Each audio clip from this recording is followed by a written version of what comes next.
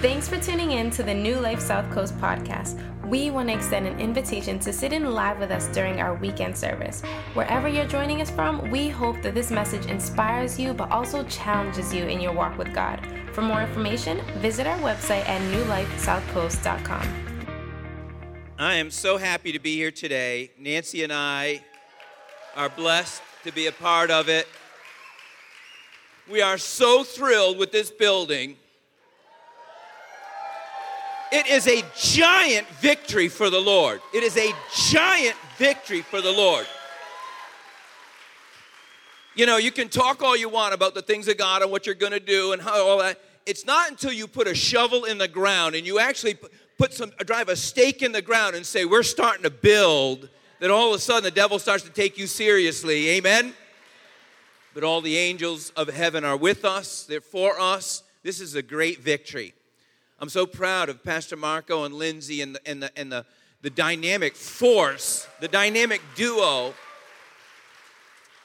And, you know, I'm proud of this church, too. I got to commend you guys for saying to them, we want to bless you. We want to send you away with your kids to enjoy them. I mean, they've been going flat out for a full year just on this project alone, never mind everything else. Amen? So you guys did a good thing. It's awesome. We pray that they are blessed, Lord. I pray God reinvigorated, Lord, that they are fall in love with one another all over again for the next 50 years, we pray. Amen. Well, today I want to talk to you in terms of how we see ourselves as saved, or how we see what is salvation? What does it mean to be rescued by God? And how does that change the rest of your life? Because unless we can see it the way the Bible says it is, we will see it wrong. And if we see it wrong, what happens is the devil gets in there, and your thoughts get in there, and before you know it, you're talking yourself down and out. You know, your self-talk can beat you down. It can talk you down. It can talk you out. It can sit you down. It can suck all your strength away, because you're not actually operating in truth if you're just listening to your head or you're just listening to these thoughts. We need to look into the Bible, find out what the truth really is, because your salvation is so much more than what your head is telling you. It's so much more than that. And so, you know, we think that we are prisoners before we meet the Lord, but then when we meet the Lord, we're escaped prisoners. But in fact, we're prisoners before we meet the Lord, all bound up and can't go anywhere and so forth. But when we meet the Lord, He sets us free from being a prisoner and calls us to be His princes. It's completely different. You don't just still have your prison clothes on, but you're out running around. Actually, you take those things off and you put on a garment that is a kingly robe. And this is what we have a very difficult time understanding, because your head is telling you something different than what God is trying to get you to understand. And if you only understand this one side of salvation, that you're set free, you're no longer going to be punished for your sin. If you only understand that side of salvation, you only have the very beginning. But the rest of salvation is to walk into an inheritance in God that is truly yours. And this is what we don't understand, is that we genuinely have an inheritance from Christ that He wants you to have. He wants you to appropriate it. He wants you to start to walk in it. He wants you to start to own it. And it takes a mental shift. Actually, it takes a gut shift. A change in your perspective is how you see yourself now in Christ. But you can't help but thinking how you see yourself in Christ mixed in with how you used to be. We have to let that get cut off and say, God, I don't understand anything about my inheritance. Can you show me? So I want to talk to you today about it. If you could turn in your phones to Ephesians chapter 1.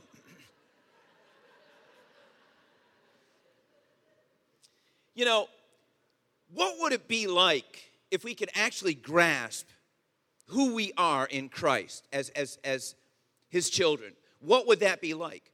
I mean, how would you approach situations? Not as weak, not as broken, not as with your tail between your legs, but I think from a position of strength. I think from a position of authority. I'm telling you something. If you can get this truth today, your whole life approach is going to change. It's going to change. And to me, this is what salvation is supposed to be. In other words, people are supposed to look at you and they're supposed to say something happened to that person because they're totally different. They're totally different. You're no longer just an escaped prisoner. There's something else going on in your life. And so in Ephesians chapter 1, Paul the Apostle is trying to tell the church at Ephesus, he's trying to tell these people, you guys are not getting it. And so I am praying for you over and over and over again. I'm laboring for you to understand this truth because it's deep, it's spiritual. And it goes beyond the thoughts that keep trying to drag you down about what you're not, what you didn't do, and now you didn't do this, and you're no longer there, and you're weak, and you can. Those are all voices that Paul is trying to say, I'm trying to get those things stopped in your life so that you can start to become who it is God made you to be. And so in Ephesians, the first chapter, how many are ready to have their minds changed today? Amen. How many are ready to have something happen in their hearts that from now on you can't forget that?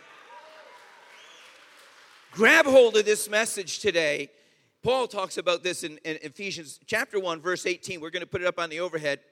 I pray that the eyes of your heart, not your head, because this is not something that your head can even understand, but deep in your spirit, I pray that the eyes of your heart may be enlightened, opened up, in order that you may know the hope to which he's called you. In order that you may know the hope. Say, know the hope. I need to know the hope. I need to not just talk about it. I need to not just hear someone preach about it. I need to know the hope that what he's called me to. And the riches of his glorious inheritance. Everybody say, receive the inheritance. I need to know the hope. I need to truly know the hope. And I need to receive the inheritance. Here and now. Not when you get to heaven. When you get to heaven, it's all over. It's all done. Get in. Okay, everything shifts. Everything changes now. You live forever. You know, streets of gold, all that stuff. But now is when you receive your inheritance. Do you get that? And his incomparably, in other words, it's incomparable. Can't compare it to anything. Well, what if the sun blew up? Yeah, it's not good enough. Well, what if the whole universe collapsed? Yeah, that's not still enough power. It's incomparably great power. It's beyond comparison. Great power for us. So I want to know the hope. I want to receive the inheritance, and I want to walk in power. Everybody say walk in power. Walk in power doesn't just mean, power. It means authority. You just have some authority on you. You don't have to brag about it, but it's there. God's hand is on your life. There is an authority on you in every situation because God is with you. You are now a son or daughter of the Lord, and now you will have this incomparably great power that is over your life, in your life, and coming through your life. You can walk now in an authority that you never had before as a prisoner, but now you're a prince or a queen. My wife is not a princess, she's a queen. I'm the prince, she's the queen. Amen. And all the married men said, that power is like the working of his mighty strength, which he exerted in Christ when he raised him from the dead and seated him at his right hand in heavenly realms, far above all rule and authority. Any flea-bitten principality out there that wants to say it's some big great darkness or whatever. No, higher than that. Every rule and authority, power and dominion, and every title that can be given, not only in the present age, but in the age to come. A lot of times when we think about our salvation, we think about it in terms of, when we get to heaven. When we get to heaven. God saved you now. You have this inheritance now. You need to know this hope now. If we only could figure out who we truly are in God, if you don't know who you truly are in God, how can you represent him well? How can you represent him? See, because if you think who you are in God is, I'm just a sinner. I'm just saved by grace. And believe me, I'm nothing big. I'm nothing, strong. I don't know much about the Bible. And I'm not that, I'm not like you're going to go around like that. How can you represent God? You know what I'm saying? if you don't know who you are as a son, as a daughter, and so as this begins to dawn on you, as it comes into the heart of your spirit, something begins to shift. Wait a second, I am a son. This stuff might be happening in my life, but I am a son of God. He knows about it. He knows what's going on. Amen? I don't have to collapse on this thing. I don't have to fall apart. I am a daughter of the Lord. This stuff might be coming in on me, but I am a daughter of the... All of a sudden, your life begins to shift and you start to represent God well. And people say, boy, that person had this and this and this happened to them. But man, oh man, it's like they walk right through the fire. Why? Because they're convinced, I am a daughter of God. I may go through this fire, but something good is going to come out of this thing. Why? I'm just a daughter of God. I'm just a son of God.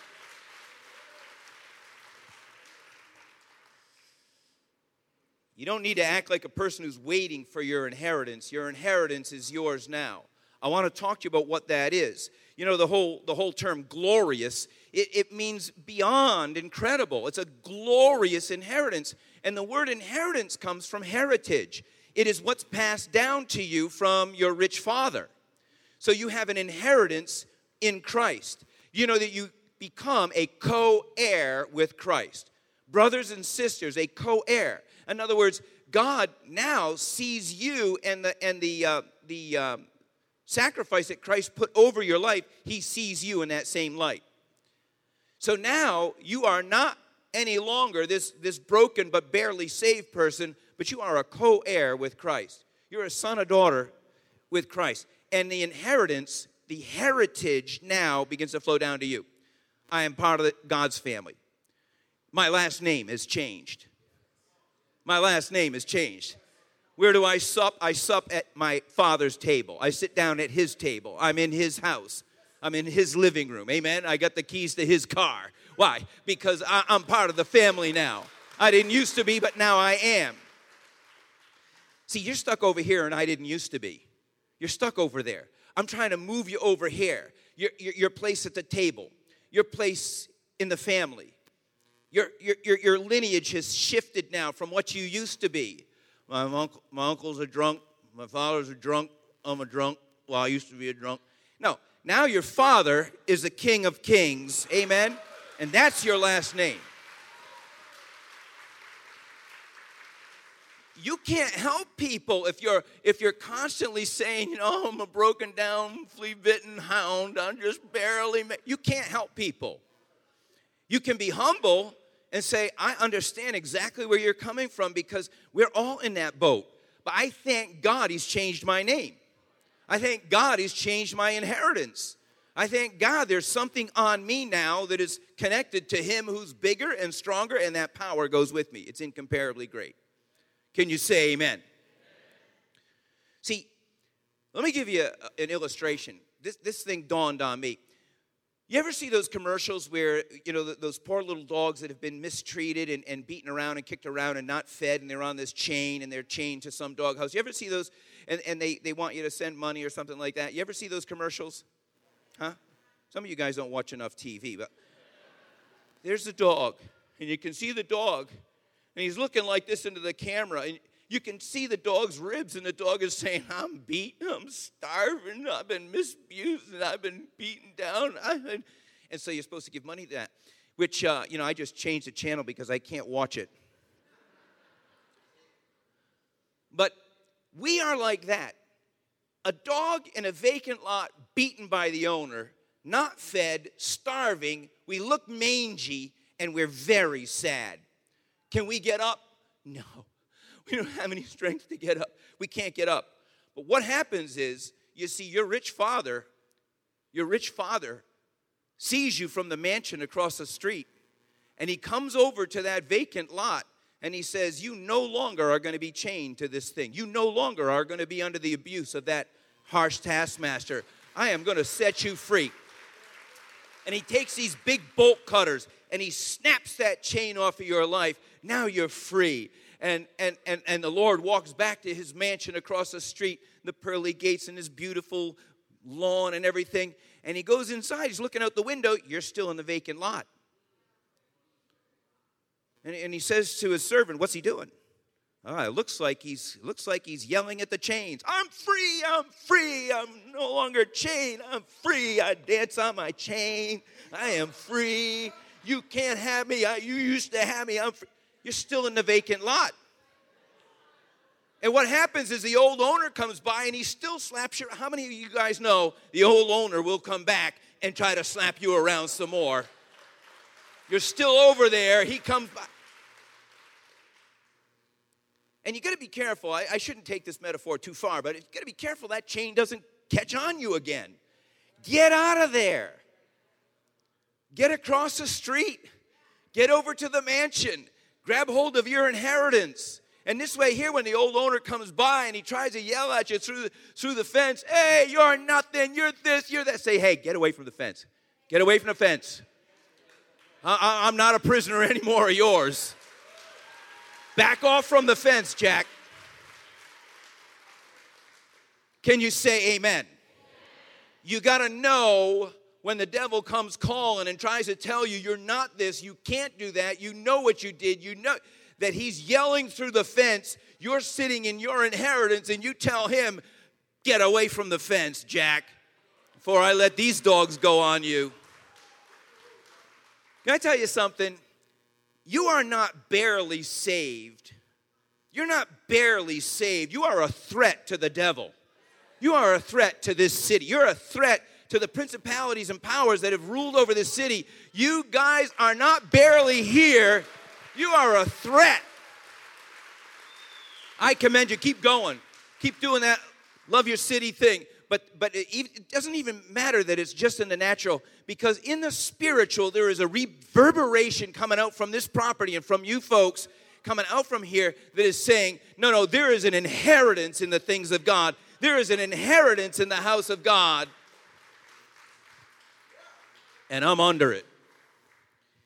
You know, sometimes a visual is better than words, but if you have on you this understanding that I am now brought into the family of God and this glorious inheritance is mine.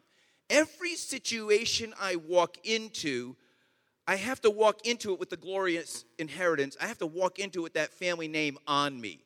And so instead of walking like this, now I just, you ever see Conor McGregor with the billionaire strut?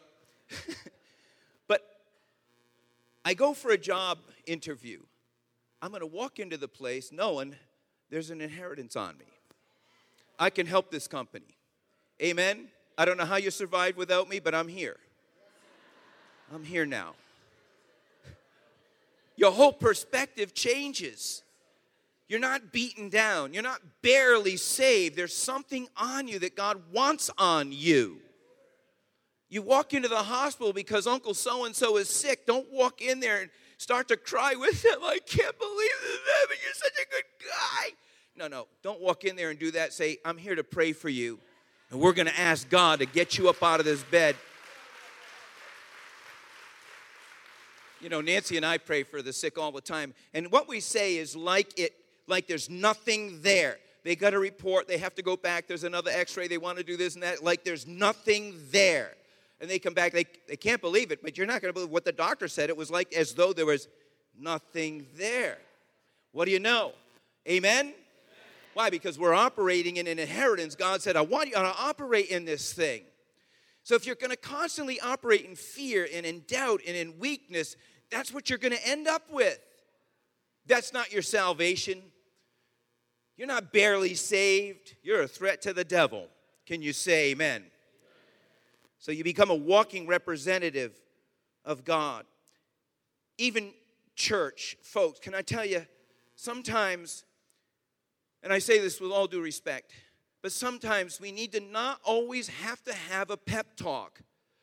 You know, we need to not, you know, let me just kind of put on my weak hat here.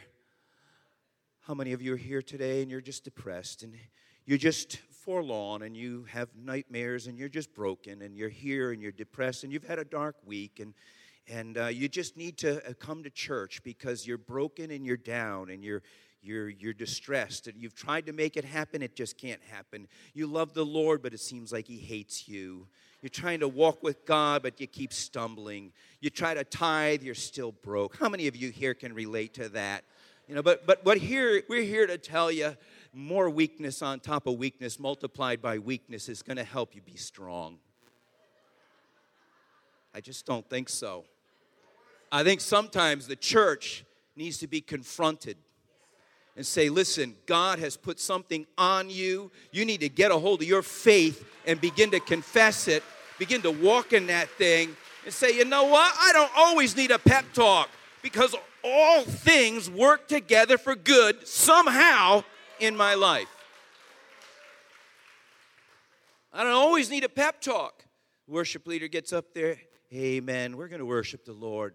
If you've had a tough week and you barely could make it to church and you fought on the way and your kids hate you and you barely wanted to come. In fact, you maybe didn't even come and you're watching the live stream right now and you're home and you're eating marshmallows in bed and we just want to praise the Lord here and talk of His excellent goodness and how powerful He is. Really? Come on, guys. Can you relate to this? Can you relate to this?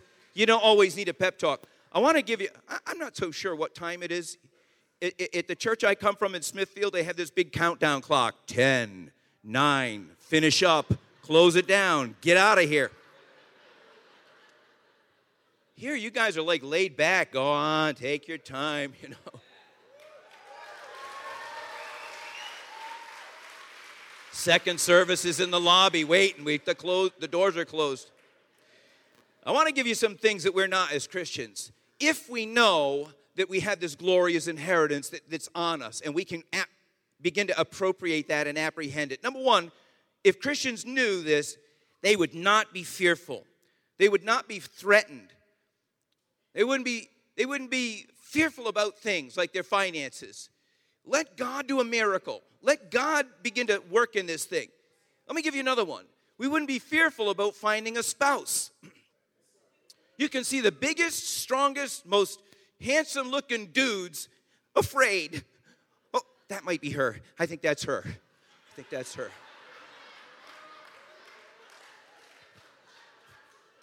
That's my impression of a geek.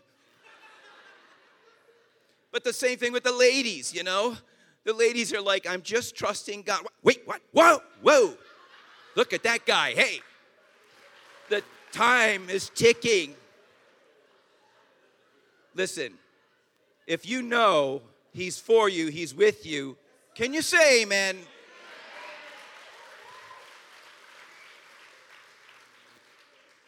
You don't need to be fearful, and no woman falls in love with that kind of stuff. Fearful about finances, fearful about stature. I'm working my fingers to the bone. Johnny gets the promotion. Hold on. Come on. You need to know the hope that you have. You need to know you have a glorious inheritance that you already received. If there is a promotion coming down that you should get, sometimes you know God is your worst enemy because He's trying to stretch you out. He's trying to see if I don't let Him have this, what will He react like? God's trying to teach us. Come on, grow up. Grow up. If Christians knew this, they would not be stressed. They wouldn't be stressed out. You got a letter in the mail, stay positive. You got a bad report, stay positive. You know, we should have a positive confession simply because we're with the Lord. Can you say amen? When I broke my neck and I was laying in the hospital bed, I'm not laying in the hospital bed saying, why me? I'm saying, God, what are you doing? What are you doing? I can't move. But let me try to be an example now of what trust looks like. Let me try to be an example now of what not being afraid looks like. Because I have my sons and daughters and my wife and my grandchildren. I have people. I have the church. Let me try to be an example of what Thanksgiving looks like. I might have a broken neck. I might be in this neck brace. But let me have thankfulness on me, a thanksgiving on me. See, And so, but I had to talk to myself. Wait a second, I have a glorious inheritance. God knows where I'm at. God knows I broke my neck. He was not on vacation. He's with me in this thing. God, what are you doing? What should I be looking like? See, if you lose your job, you don't need to show your entire family, here's what panic looks like. Let me just be an example of what panic looks like. Let me be an example of what not trusting God for anything looks like. No. You lose your job, you just need to say, here, God has something else for me. I know where I'm going. His hand is on me. And then we're not shook. I believe circumstances happen for a reason. Are you in a circumstance? You're there for a reason. When you walk into your workplace, you're there for a reason. When you walk into a situation, or if you are getting stretched out, you're there for a reason. You have to know that. God, what am I here for? I'm not going to be shook. Every circumstance, God, you have a purpose in it. You got a reason why I'm there. So I can walk in faith. I can know, God, that you're walking with me. I'm not going to be shook. I'm not going to be stressed. I'm not going to be fearful because I know the hope. I've received the inheritance and I walk in power. And then, as people, we're not dull. We're not dull. You know, a lot of times what happens to us when we start to walk into our Christianity, there's no spontaneity. Do you know that God is a very adventurous God? If you find yourself on the edge of something, scared to death, God's in that thing with you. How do you like this? I don't know. I like it, God. Well, I'm going to hit the gas. You know, one thing I would say about this church, there seem to be more entrepreneurs in this church. I want to commend you guys. More small businesses. God is an adventurous God. He wants to get out there with you. God is not overly cautious. I don't know. The Holy Spirit jumps out at 55 miles an hour in most cars. But in my car, he seems to stay right in there, I don't want to confess anymore because it gets on tape and then the state police are, Mr. Boyce, we understand. We serve a God of adventure. I have a lot of sad stories. I remember one guy, was a pastor friend of mine. I used to tell him, Nancy and I, we went to Florida. We went here. We went there. We went on vacation. We had a great time. Of course, Nancy was the one who convinced me about vacations, that it was an awesome thing. We were married 10 years before we ever went on a vacation because to me, vacation was to build a deck, to do this, to redo the stairs, to build a house. I always felt like, let me take these 2 or 3 weeks and I can really get something done. Well, I don't have to go to the workplace. I can really. But she said we should take time off and spend time together and, grow together and all that stuff. And I'm thinking, what for? I'm busy. Let's do that at home. It doesn't cost anything. She wants to go to Maui. I never heard of Maui. Maui, where's Maui? So anyway, we ended up going on vacation after we were married 10 years. And it dawned on me that God is an adventurous God. He loves vacation. He would go on vacation with you. And not only that, but he has the money to help you pay for it. That's why I commend you that you guys got into this thing with Pastor Marco and Lindsay because a vacation is something that is very vital, very necessary. In fact, every 6 days, the Lord said, take a vacation day. Amen? It's called the Sabbath. We don't do it because we think, well, I'll do